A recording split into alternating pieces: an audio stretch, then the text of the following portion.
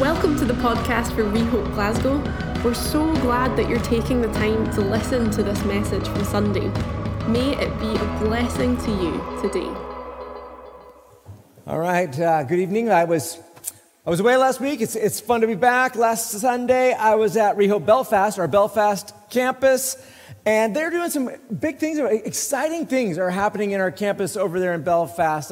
I'm so excited. Every time I'm able to see what God's doing over there and to experience that and then come back. Now, not everything is going all smooth and wonderfully. They've also now entered into their own building search. As they're needing to relocate. They've been given notice over there that they're not going to be able to continue to meet past November in the church that they're meeting in, and that because that church is wrapping up, it's closing, and they're not going to be able to purchase that building, and so they're going to need to find a new home. We know what that's like. So they're in a building hunt. We've been in a building hunt around here for a while. So in light of that, Josh and I decided to make a friendly wager on this, a Twix bar. So we have a Twix bar to see who can move into their next space soonest. And so the winner gets a Twix. So game on, church, game on. And I'm going to say it this way. Now is the time to pray hard. Now, there's a Twix bar on this. No, seriously. We're praying and seeking God for more space. For us and for them. In fact, even this week, Josh and I and some people, we spent a couple days fasting and praying and asking God to open up the next spaces, both for us here and for them in Belfast. So we're praying and we're gonna just watch and see what God is going to do. There's been opportunities here that we've kind of heard about and talked about over the last couple of years, and there's some opportunities there. Lots of exciting things, but you just got to see what actually falls into place. And so we're praying about that. But the thing is, and what I want you to know is that God has been speaking clearly. He has been speaking about our building situation. We have been praying for this for years here, and God's been speaking. He's been revealing, even recently, some of the why as to why He hasn't released space to us thus far. But He's also been speaking about how our day is coming, and we're going to get there. And I guess just hopefully before Belfast, but we're going to get there. But that's one thing I love about God. God, He really does speak. He really does speak. God really does speak. Well, one of the things our staff does every other Wednesday is we get together for all staff prayer, and it's supposed to be 30 minutes, but sometimes, you know how it is when you're praying, it goes on, and especially when you're talking about what you're praying about and how that went, sometimes it goes on longer. It's supposed to be 30 minutes, don't tell the staff. But anyways, so we were having this time this week, and it rotates who leads it throughout the staff. This week, Katrina Chase was leading the time, and she basically said, okay, what I want you to do is think through the scriptures, maybe read through the scriptures, and she had some suggestions on the screen there, and she's like, okay, but I want you to be thinking about the wonder. What causes wonder when you're reading the Word of God, when you're thinking about what God is like, what He's like, when you're thinking about God, what captures your wonder?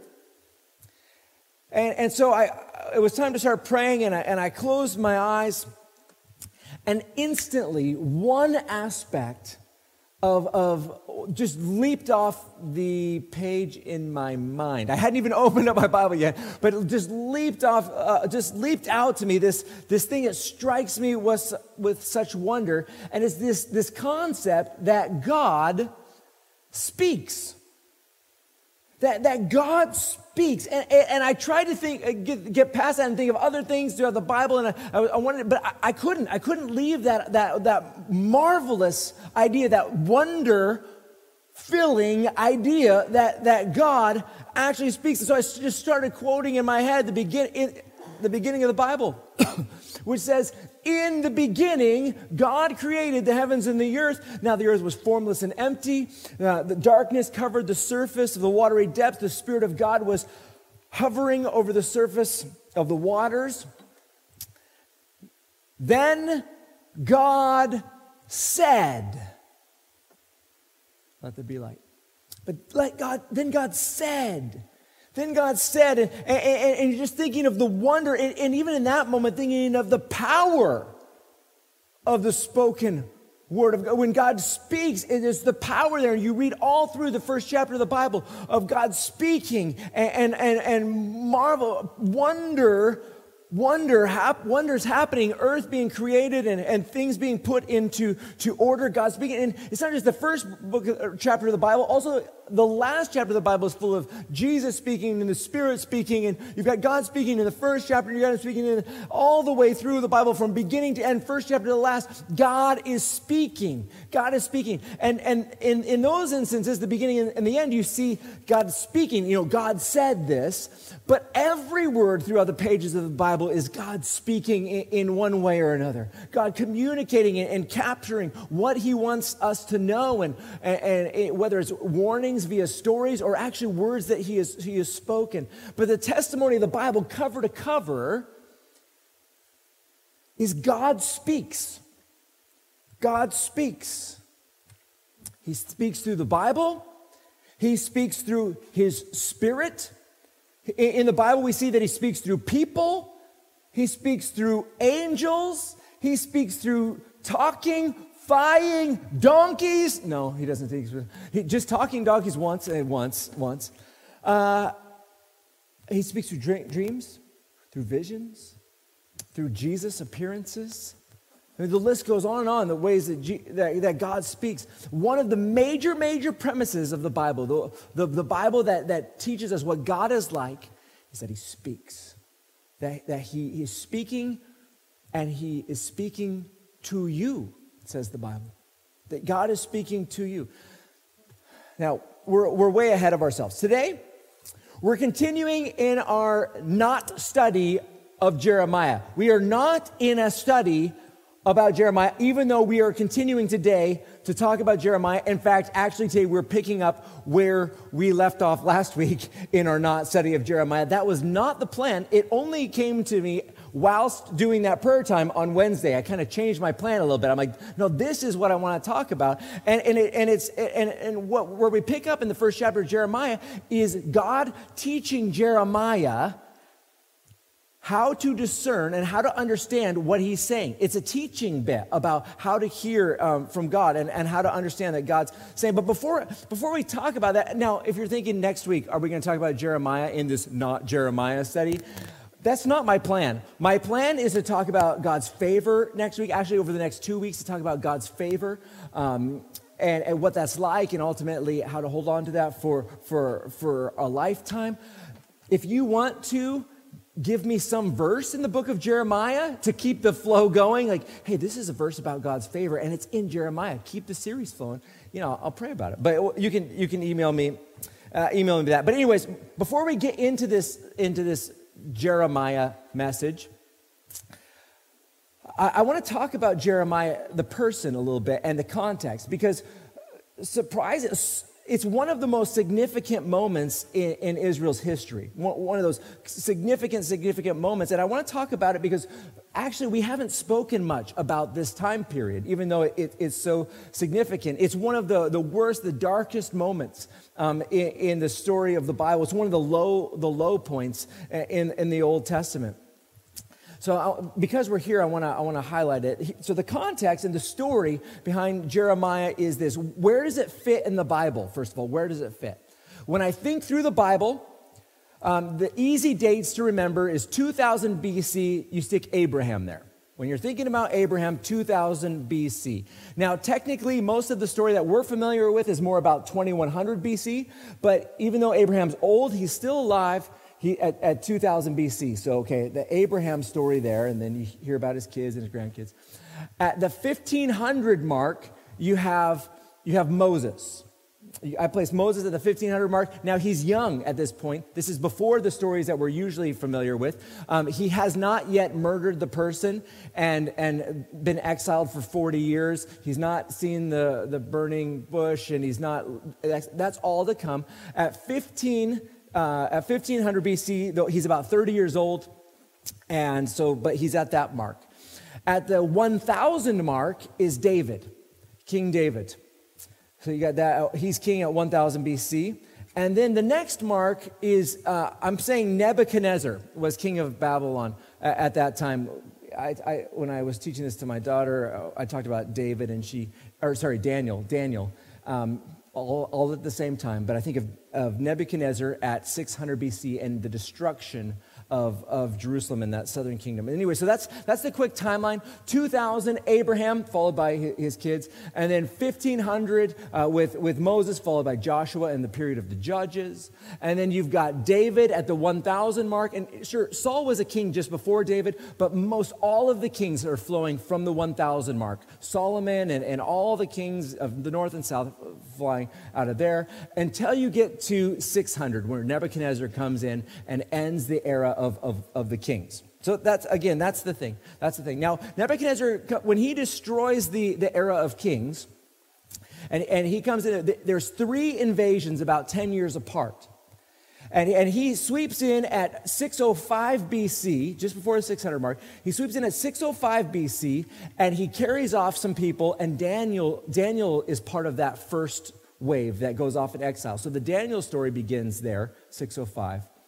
And then the next wave is at 597, and that is a next wave carried off, and that's the Ezekiel wave. So Ezekiel gets carried off in that next wave. So Daniel and Ezekiel, they live at the same time, and he's carried off there. And then the final one is in 587, and that's the end. That's when they come in and they destroy the temple, they break down the walls, they burn the walls with fire, and that's just the final obliteration of that southern kingdom. And Jeremiah, that's kind of the end of the Jeremiah bit. Now Jeremiah, his story is spanning all of this. When David is taken off, Jeremiah is a prophet in the land. When Ezekiel is taken off, Jeremiah is still a prophet, he's staying there in the land. And then finally the destruction at the end. Well, I don't want to give away, just in case I say more about Jeremiah this summer, what happens with Jeremiah. But anyway, so that's taking place. But the thing is Jeremiah begins his ministry during the reign of the last great king of Judah. The last great king in the last great revival of that era. And actually, Jeremiah being a little bit older than Daniel, a little bit older than Ezekiel, he gets to experience a lot of this revival. Let me just place this in a context. We read this last week, but we were kind of not really paying attention to it. The first 3 verses of the book of Jeremiah set up the context. It says this in Jeremiah chapter 1. It says, "The words of Jeremiah, the son of Hilkiah," just hold on to that name, "the son of Hilkiah, one of the priests living in Ananoth, in the territory of Benjamin. The word of the Lord came to him in the 13th year of the reign of Josiah." He's the last great king. In the 13th year of the reign of Josiah, son of Ammon, king of Judah. It also came throughout the days of Jehoiakim, son of Josiah, king of Judah, until the 5th month of the 11th year of Zedekiah, son of Josiah, king of Judah, when the people of Jerusalem went into exile. So that's the final one. So he from the 13th year, he has a 45-year prophetic ministry. He has one of the longest serving prophets, even longer than Moses' prophetic ministry. One of the longest serving prophets in the whole of the Old Testament. So basically, you've got in the 13th year of the last great king, Josiah, is when Jeremiah starts his prophetic ministry. Now, Josiah and Jeremiah are about the same age. Maybe Josiah is 2 years older, maybe, somewhere around. They're about the same age, though. And Josiah becomes king at 8 years old. 8 years old, and then his grandfather was the most evil, wicked king in all the era of the kings of the southern kingdom. And his name was Manasseh. And for 55 years, that evil king was obliterating the worship of God. He was just stomping it out. He was bringing in idols, and he's just stomping out violently and just with all kinds of evil, the worship of God. So for 55 years, and then Josiah's father, Ammon, was king for 2 more years. And so you have 57 years of evil kings who do not follow the God of the Bible, who are not worshiping God in the temple. And so they're dominating. And then Josiah becomes king at 8. And when Josiah has a heart for God. And when he's 16 years old, he gets them to clear up the temple. And he gets the high priest to start cleaning it up. And the high priest's name was Hilkiah, which is Jeremiah's father. And he gets Hilkiah to start cleaning up the temple. And whilst they're renovating the temple, something is discovered that had been forgotten for these last 57 years. And they found the words of at least the first 5 books of the Old Testament. They found the scrolls that had the words of Moses on them. Now, I wouldn't be surprised. My assumption is that these are the actual scrolls that Moses wrote on, because they find them where Moses told them to put them. In Deuteronomy chapter 36, Moses writes out the copy himself, and he says, keep these scrolls next to the Ark of the Covenant, not in the Ark, but next to. And so you're supposed to have the scrolls of Moses next to the Ark. And so when they go out and they're cleaning up the temple, they find the scrolls, whether it's the ones actually written by Moses or not, I don't know. But they find the scrolls, they bring them out, the high priest brings them to the king, Josiah, reads them out, and Josiah's response as a godly man to the word of God was, oh no. We are in trouble. We're in crazy trouble. And so he leads the nation in a 30-year revival, in a repenting, in a turning back to God. And so you have this revival taking place over a long period of time. And during that revival, Jeremiah is called, and he becomes a prophet.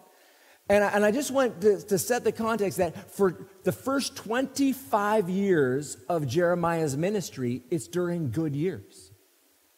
For 25 years, he starts off as a prophet, and he's learning to hear God's voice. He's learning to speak it to the nation, but he's learning it in good years of revival, a revival that's just going to go on for a long time. And it's during those years that God taught Jeremiah to hear his voice and to understand the voice of God. Ironically, during those years God was teaching Jeremiah to know his voice, the great revival ended because God spoke to the king, to the good king, to the godly king, the king that was running after God with his heart. God spoke to that king, and the king didn't listen. And so the revival ended. And isn't that just true of just about every revival? Pretty much every revival ends this way. You've got a godly, maybe even a revival in your own heart, even just in you. You have a godly response. You take a step, you follow God in obedience, or as a church, you follow God in obedience, or as a city or a nation, you follow God, you hear God's word, you respond to it, you respond in obedience, but then the day comes when you hear God speak and you don't do it for whatever reason. Maybe because you're afraid, or because you don't like it, or because you're just kind of wondering if that's God or not. Well, that's what happened with King Josiah. He loved God, and then Pharaoh, king of Egypt, was marching by, and he wasn't attempting to fight Josiah. But Josiah jumped into a fight, and God spoke to him, Josiah, but Josiah didn't listen. Why didn't he listen? Well, let me just read why he didn't listen, how God spoke, and this is what we read in 2 Chronicles 35. It's 3 verses. In 2 Chronicles 35, we read this. It says, after all of this that Josiah had prepared for the temple, after all the revival, 30 years of revival and all that he did, Necho, king of Egypt down here, marched up to fight at Carchemish here by the Euphrates. And Josiah, who's in the middle, went out to meet him kind of towards the coast. So the plan was Pharaoh was going to go from here to fight a battle here, and Josiah doesn't need to, but he comes out to fight against Egypt. But Necho, king of Egypt, marched up to fight at Carchemish by the Euphrates, and Josiah went out to confront him. But Necho sent messengers to him, Josiah, saying, "What is the issue between you and me, king of Judah? I have not come against you today, but I'm fighting another dynasty." It's going to be Babylon. So God told me to hurry. Stop opposing God who is with me. Don't make him destroy you. But Josiah did not turn away from him. Instead, in order to fight with him, he disguised himself. He did not listen to Necho's words from the mouth of God, but went to the valley of Megiddo to fight. Ultimately, he was shot in the back. He was taken back to Jerusalem, where he died. God spoke to him. He didn't listen. It cost him a life. It ended the revival. Only evil kings, and then the nation's destroyed. Now, there's a huge warning for us here.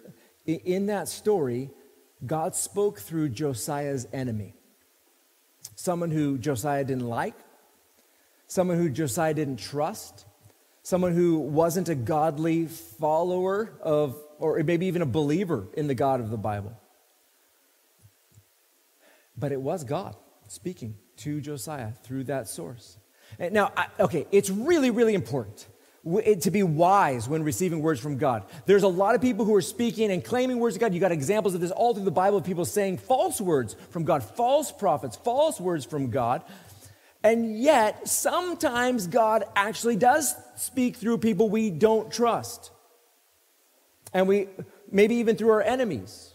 Maybe even through unbelievers. And that's what happened here. And because Josiah didn't believe it, and he didn't seek confirmation, and he didn't discern that actually this was God, even through a source that he didn't trust, when it actually was God speaking to him, the Bible says that's why he died.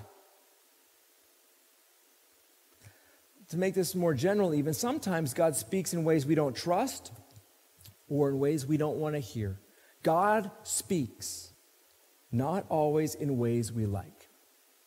God speaks, not always in ways we like. In fact, if you have a cynical nature, it's going to be harder for you to pick up on what God's saying to you because you're always going to be challenging it in your heart, in your spirit. And you're not receiving it, not evaluating, God, is this you? You're going to be challenging it. And especially if God's speaking in ways that you don't prefer or that you don't like or you don't trust. Maybe people you don't like or images you don't like, especially if you grew up around like maybe a church that was actually opposed to the charismatic stuff.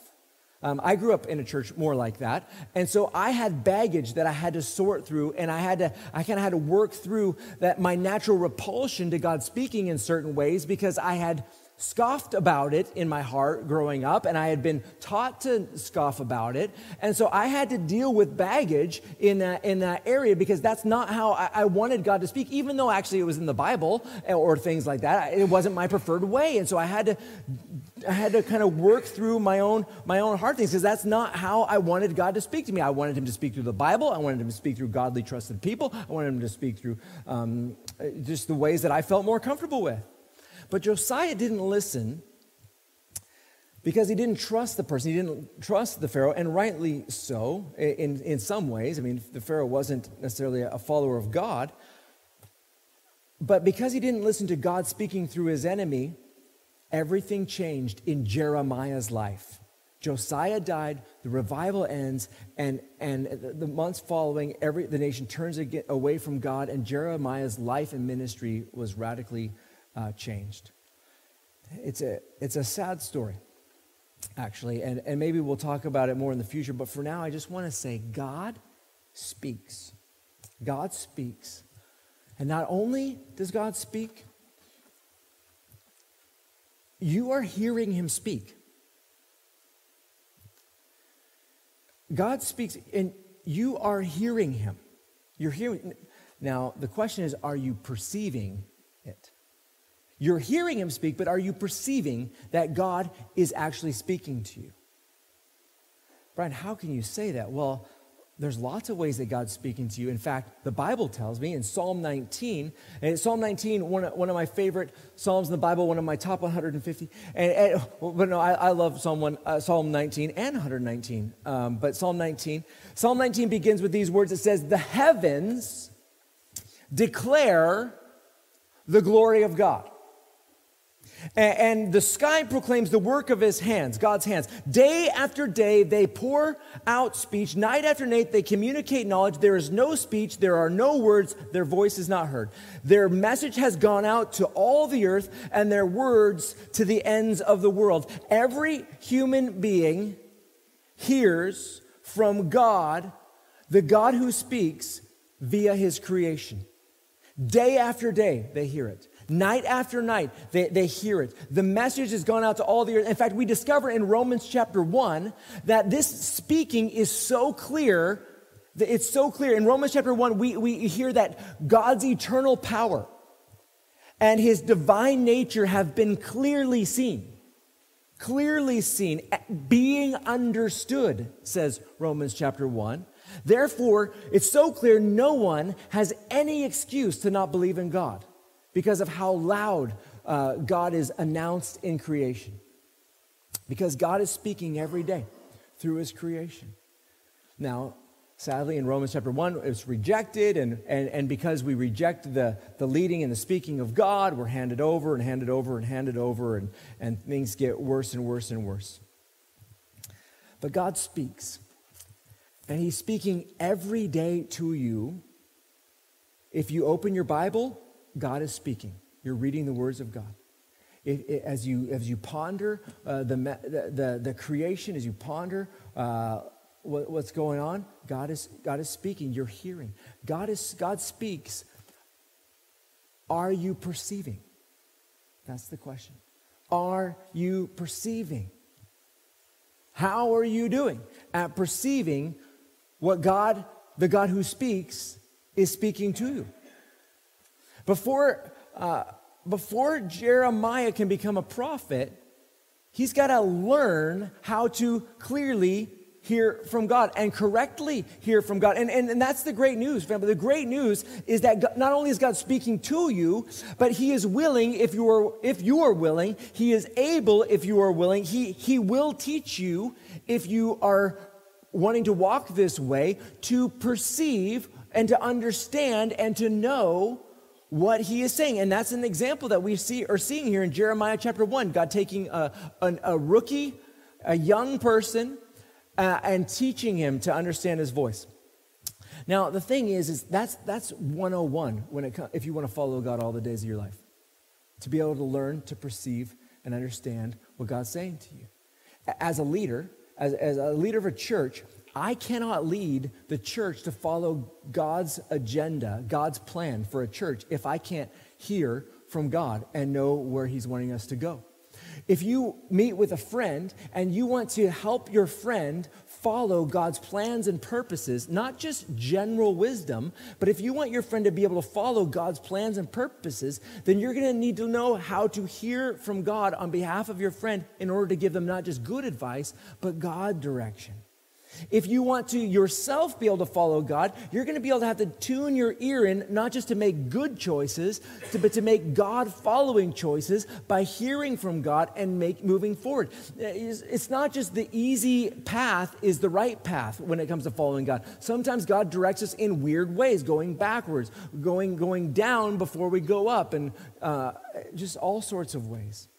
We've got to learn how to hear God speaking. Anyways, before we can lead ourselves, before we can lead other people, before we can lead at bigger levels on God's paths and plans. So let's look here at how God teaches Jeremiah to perceive and to know and understand what he's saying. This is what we read in Jeremiah chapter 1, picking up in verse 11, having left off in verse 10. And this is what we read. It says, "Then the word of the Lord came to me, asking, 'What do you see, Jeremiah?' I replied, 'I see a branch of an almond tree.' The Lord said to me, 'You have seen correctly, for,'" here's the meaning, "I watch over my word to accomplish it." Again, the word of the Lord came to me inquiring, "What do you see?" And I replied, I see a boiling pot, its lip tilted from the north to the south. Then the Lord said to me, disaster will be poured out from the north on all who live in the land. Indeed, I'm about to summon all the clans and kingdoms of the north. This is the Lord's declaration. They will come, and each king will set up his throne at the entrance to Jerusalem's gates. They will attack all her surrounding walls and all the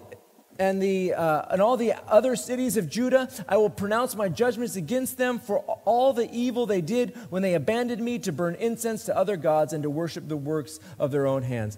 Both taking place before Josiah's kingship, Manasseh and Ammon, those kings. But I love this. I love this section here because God is teaching Jeremiah how to see and perceive and understand. God gave Jeremiah a picture. Now, the first one is a branch of an almond tree. And I guess I just assume, because I just assume that this is a mental image. It could be, I don't care. It could be an actual, what are you looking at? I'm looking at an almond branch. It could be the case. But I assume it's just a mental image. It doesn't matter. I'm assuming it because God says you see correctly, and also because the next example is definitely a mental picture. But so he says, what do you see? And then he says, I see an almond branch, and then God confirms that. Yes, you're seeing correctly. But then what we understand is that seeing or perceiving what God is wanting you to see or hear isn't enough. It's not enough for Jeremiah to be like, I see an almond branch. Great, you see it.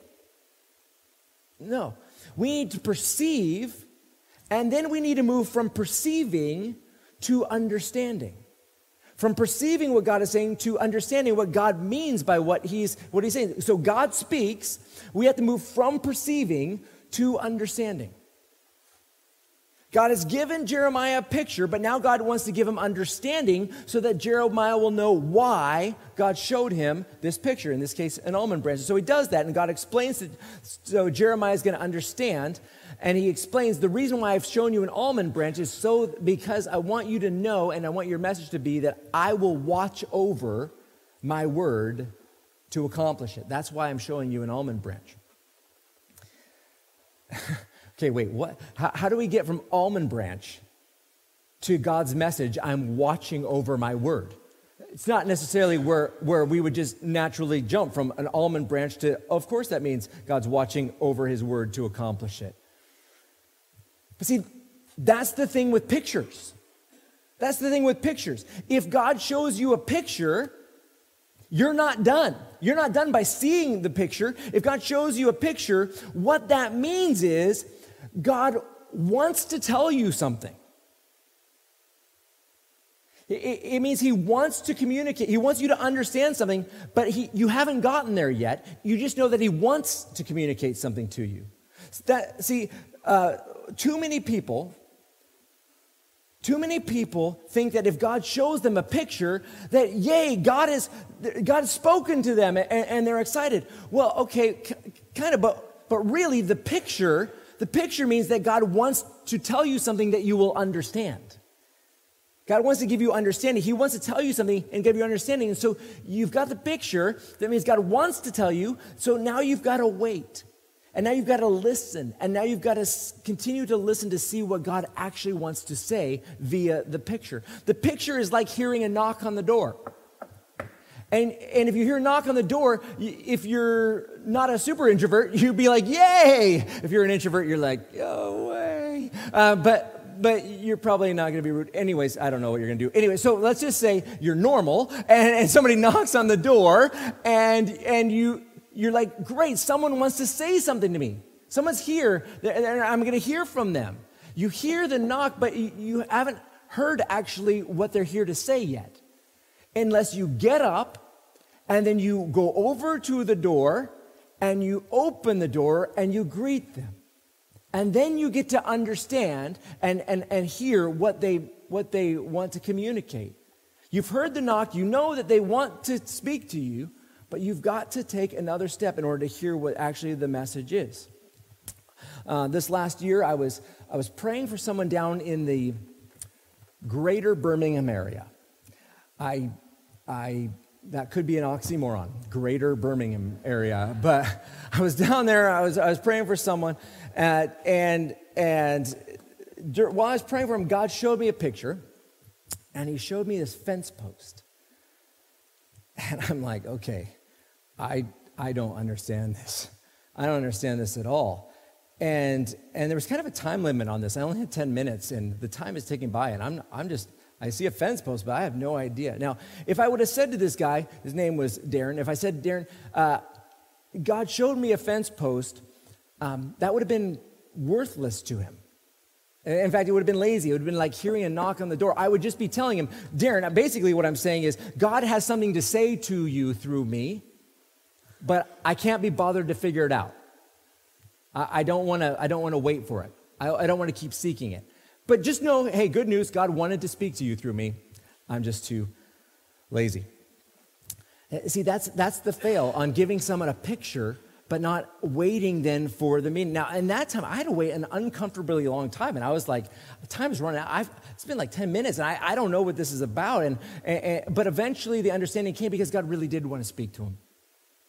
And even though I felt uncomfortable waiting for it, it was God, and God wanted to communicate, so eventually he gave me the understanding. But the thing is, the picture wasn't the message. The picture is not the message. You have to wait for the message.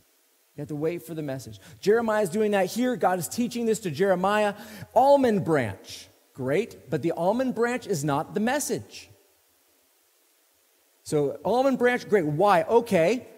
Why? Because I'm watching over my word to make sure it's accomplished. Now you're like, how do you get there? How do you get there? It's a play on words. It's a play on words. Almond branch, saked, watching, soked. Saked, soked. What do you see? Saked. Well, great. That means I am soked. I'm watching over my words to make sure it's accomplished. Wow, I wouldn't have put that together. I would have thought that it had to do with an almond branch as opposed to a play on words and word sounds.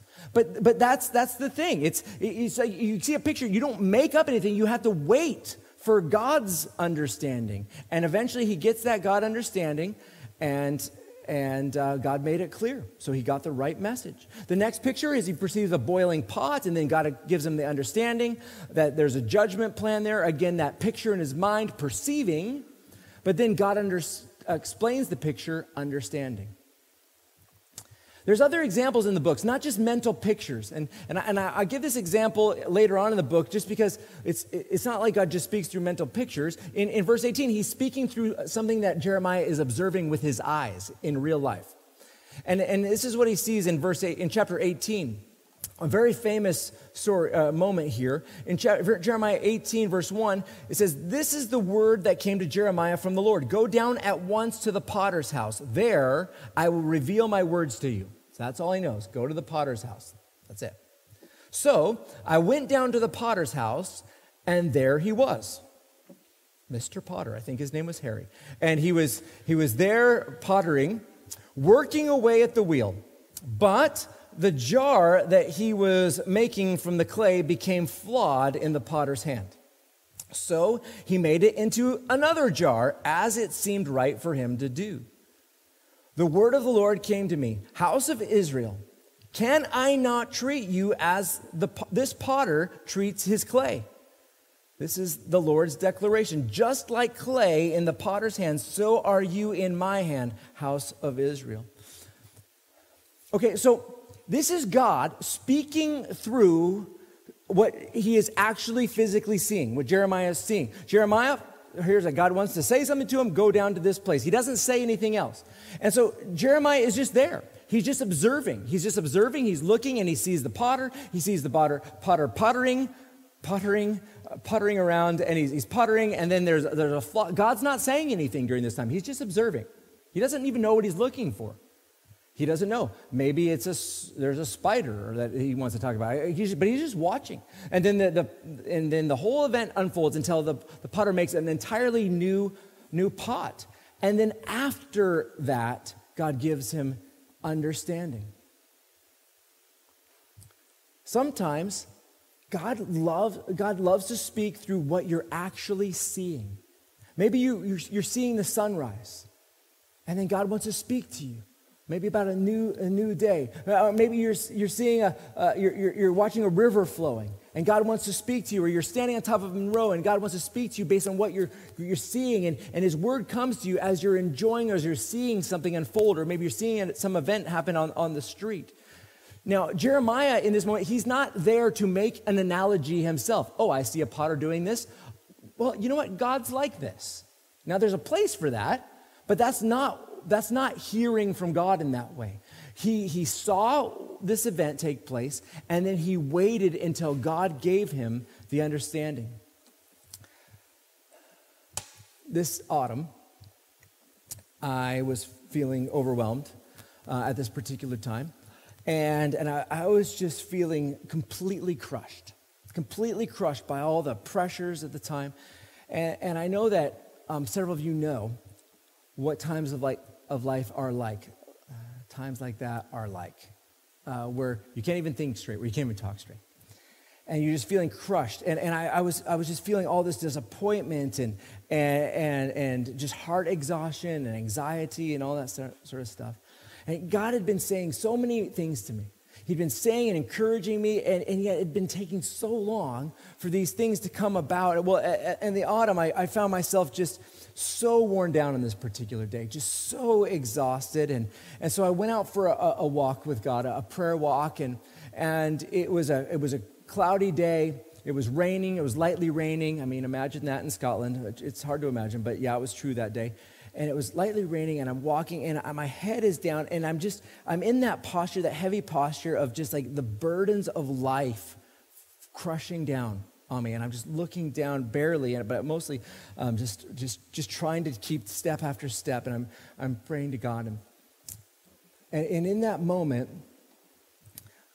I just felt like I needed to look up, and that was a little God nudge. It was so subtle. I didn't realize what was happening at the time, but just like God nudged my heart, look up. And I looked up, and there was a magnificent rainbow in the sky. And just those words, God always keeps his promises. And I cried. It was just the encouragement I needed at that moment. God speaking through this beautiful moment of creation, the rainbow, and lifting my head. God always keeps his promises. I cried, and I took a picture. I'm like, this is one of those God moments. God speaks. Are you perceiving? Are you pursuing understanding? Are you pondering what God's saying to you? God's speaking to you every day. Now, I understand that there are some Christians in our generation who wonder if God is speaking to them sometimes, maybe like through a rainbow or something like that, or if they're just making it all up, maybe through a picture. And I understand that there's people, as strange as that sounds, who struggle with this idea that God might be speaking to them through everyday things because they're so everyday, or because it's in their mind and their imagination. They're like, well, it's in my imagination. I must be just making it up. But the thing is, God loves to speak, and he's speaking to Jeremiah through everyday things. Through everyday common things, pictures in his imagination, things that are playing out in front of him. God likes to speak this way, but you're not going to know if it's you or if it's not you unless you take the time, unless you teach yourself to ask God, is this you? Give me understanding. Give me understanding. Give me meaning. On the 28th of April, not very long ago, I woke up at 3 a.m, and I felt a little bit more alert than usual. I guess it's 3 a.m, so anything is a little bit more alert than usual. And I decided to go and I get a drink of water. I walked into the kitchen and I got a sip of water. And I was feeling a bit more alert, and I felt like God in that moment was telling me, Brian, I want you to go and pray for a bit. Now, I remember staring at the fridge with the water in my hand and thinking, okay, it's 3 a.m, it's after 3 a.m, but I feel like God wants me to pray for a bit. I can think of something else I'd rather be doing right now, sleeping. But, okay, if there's a chance that this is God, if there's a chance, A, that he wants to hear my prayer now and answer it, great. If he wants to speak to me right now, okay, I'm game for that. And so I put the water back in the fridge, closed the fridge, and I went to my prayer place on the sofa, and I just sat there and I started praying. But it's like 3 in the morning. It's 3:15, 3:30 in the morning, and I'm trying to pray, but I'm having some concentration issues. And so I'm praying, God, please help me. And then like, wow, that is a real bright star out there. Oh, okay, I'm supposed to be praying here. And I'm like praying, and then like, wow, there's a really nice star. That's a nice star. And then I'm praying, and I'm like, okay, I gotta. God said He wants me to pray, and so I'm fighting this back and forth for like a half an hour, like trying to stay focused and praying because God wants me to pray. And then finally, I'm like, what the crazy? That star is so bright. What is the deal with that star? Have I ever seen a star that bright before? I don't know. That is like the brightest star I've ever seen, and there's like these clouds all around it, and I can only see this star. I'm like, is there any other stars in the sky? This bright one is just staring at me. Is that the North Star? No, that's south. No. Okay, that's the exact opposite direction. Okay, I'm looking at this bright star in this. What is the bright star in the south? I don't know. I don't hardly know anything about stars. Is there a bright star? What is going on here? Man, it must be a planet. I can't even imagine a star being this bright. Is there a planet out here right now? So I Googled. Okay, I'm either way distracted or I'm way on track. And sometimes you never know. So I'm Googling, is there any planets visible right now? And sure enough, in the night sky, the planet Jupiter is supposed to be like that high off the horizon right now. And I'm like looking at the picture, I'm looking at the trajectory. I'm like, wow, that's Jupiter. I'm staring at Jupiter. Who knew? I didn't even know Jupiter was this bright. Isn't it supposed to be red? Isn't it supposed to have a spot on it? I don't know what's going on. I don't know anything about planets other than the heavens declare the glory of God and all that, everything else that I know about planets. But anyways, I'm looking at this thing and thinking, wow, I'm looking at Jupiter. And in that moment, it was God spoke. And He says, Brian, that's the king planet. That's the king planet. That's the king star. And I went back and I thought about the Bethlehem story, about the star, the king, the star announcing the King of Kings, Jesus being born. And I felt like God was saying, Brian, that's the king star. And I wanted to wake you up, and I wanted you to see, I wanted you to notice that I wanted you to see the king planet, to know that just like the star announced that Jesus was being born to the Magi who were far away, I want you to know that the king is coming and answer your prayers, that Jesus the king is coming and answer your prayer. I wanted to wake you up. I wanted you to pay attention to that star, and I wanted you to know that Jesus the King is coming and answer your prayers. God loves to speak. God speaks. God speaks. He's speaking every day. He's speaking every day, and just like Jeremiah had to do, we all need to learn to perceive what God is speaking to this. If this would have happened to me 20 years ago, I wouldn't have got that. I wasn't dialed in back then.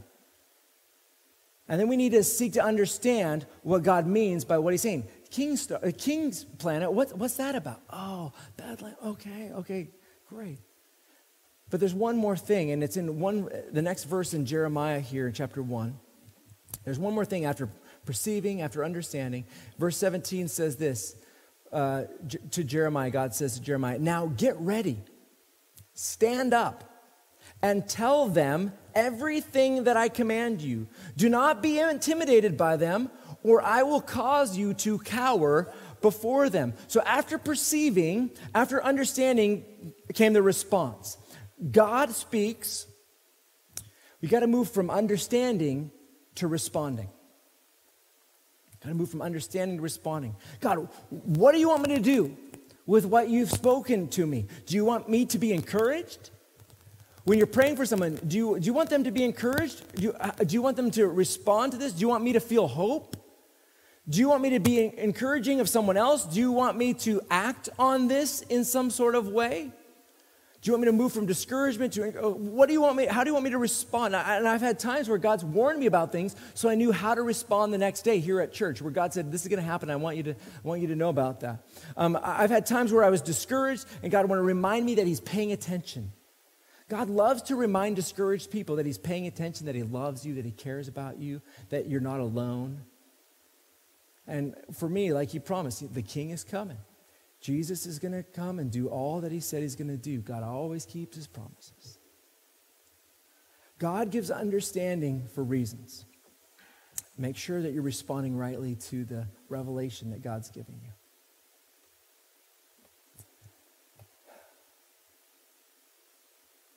the wonder that God speaks. God speaks every day, day after day, night after night. What a wonderful God that he speaks. I've got a few challenges if you want to grow in this area. 4 challenges. Challenge number 1, a book recommendation, a book called Can You Hear Me by Brad Jersak. It's a very helpful learning to kind of get, is God actually speaking to me or not? It will help it kind of work through that process and kind of to grow in this idea of God speaking.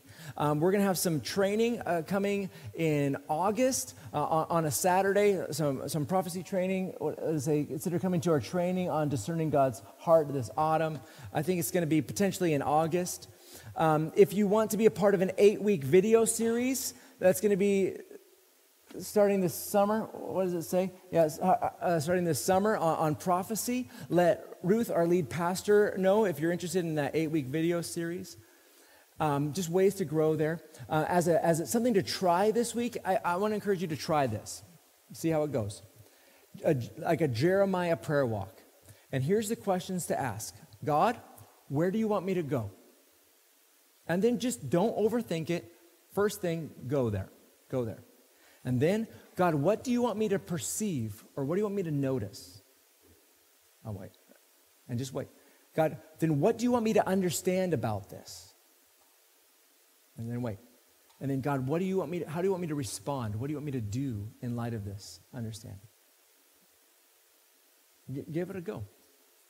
It might go well, it might not go well, but that's fine. I'd love to hear. This is just trying to give this a go. This is one of those ways that God does like to speak.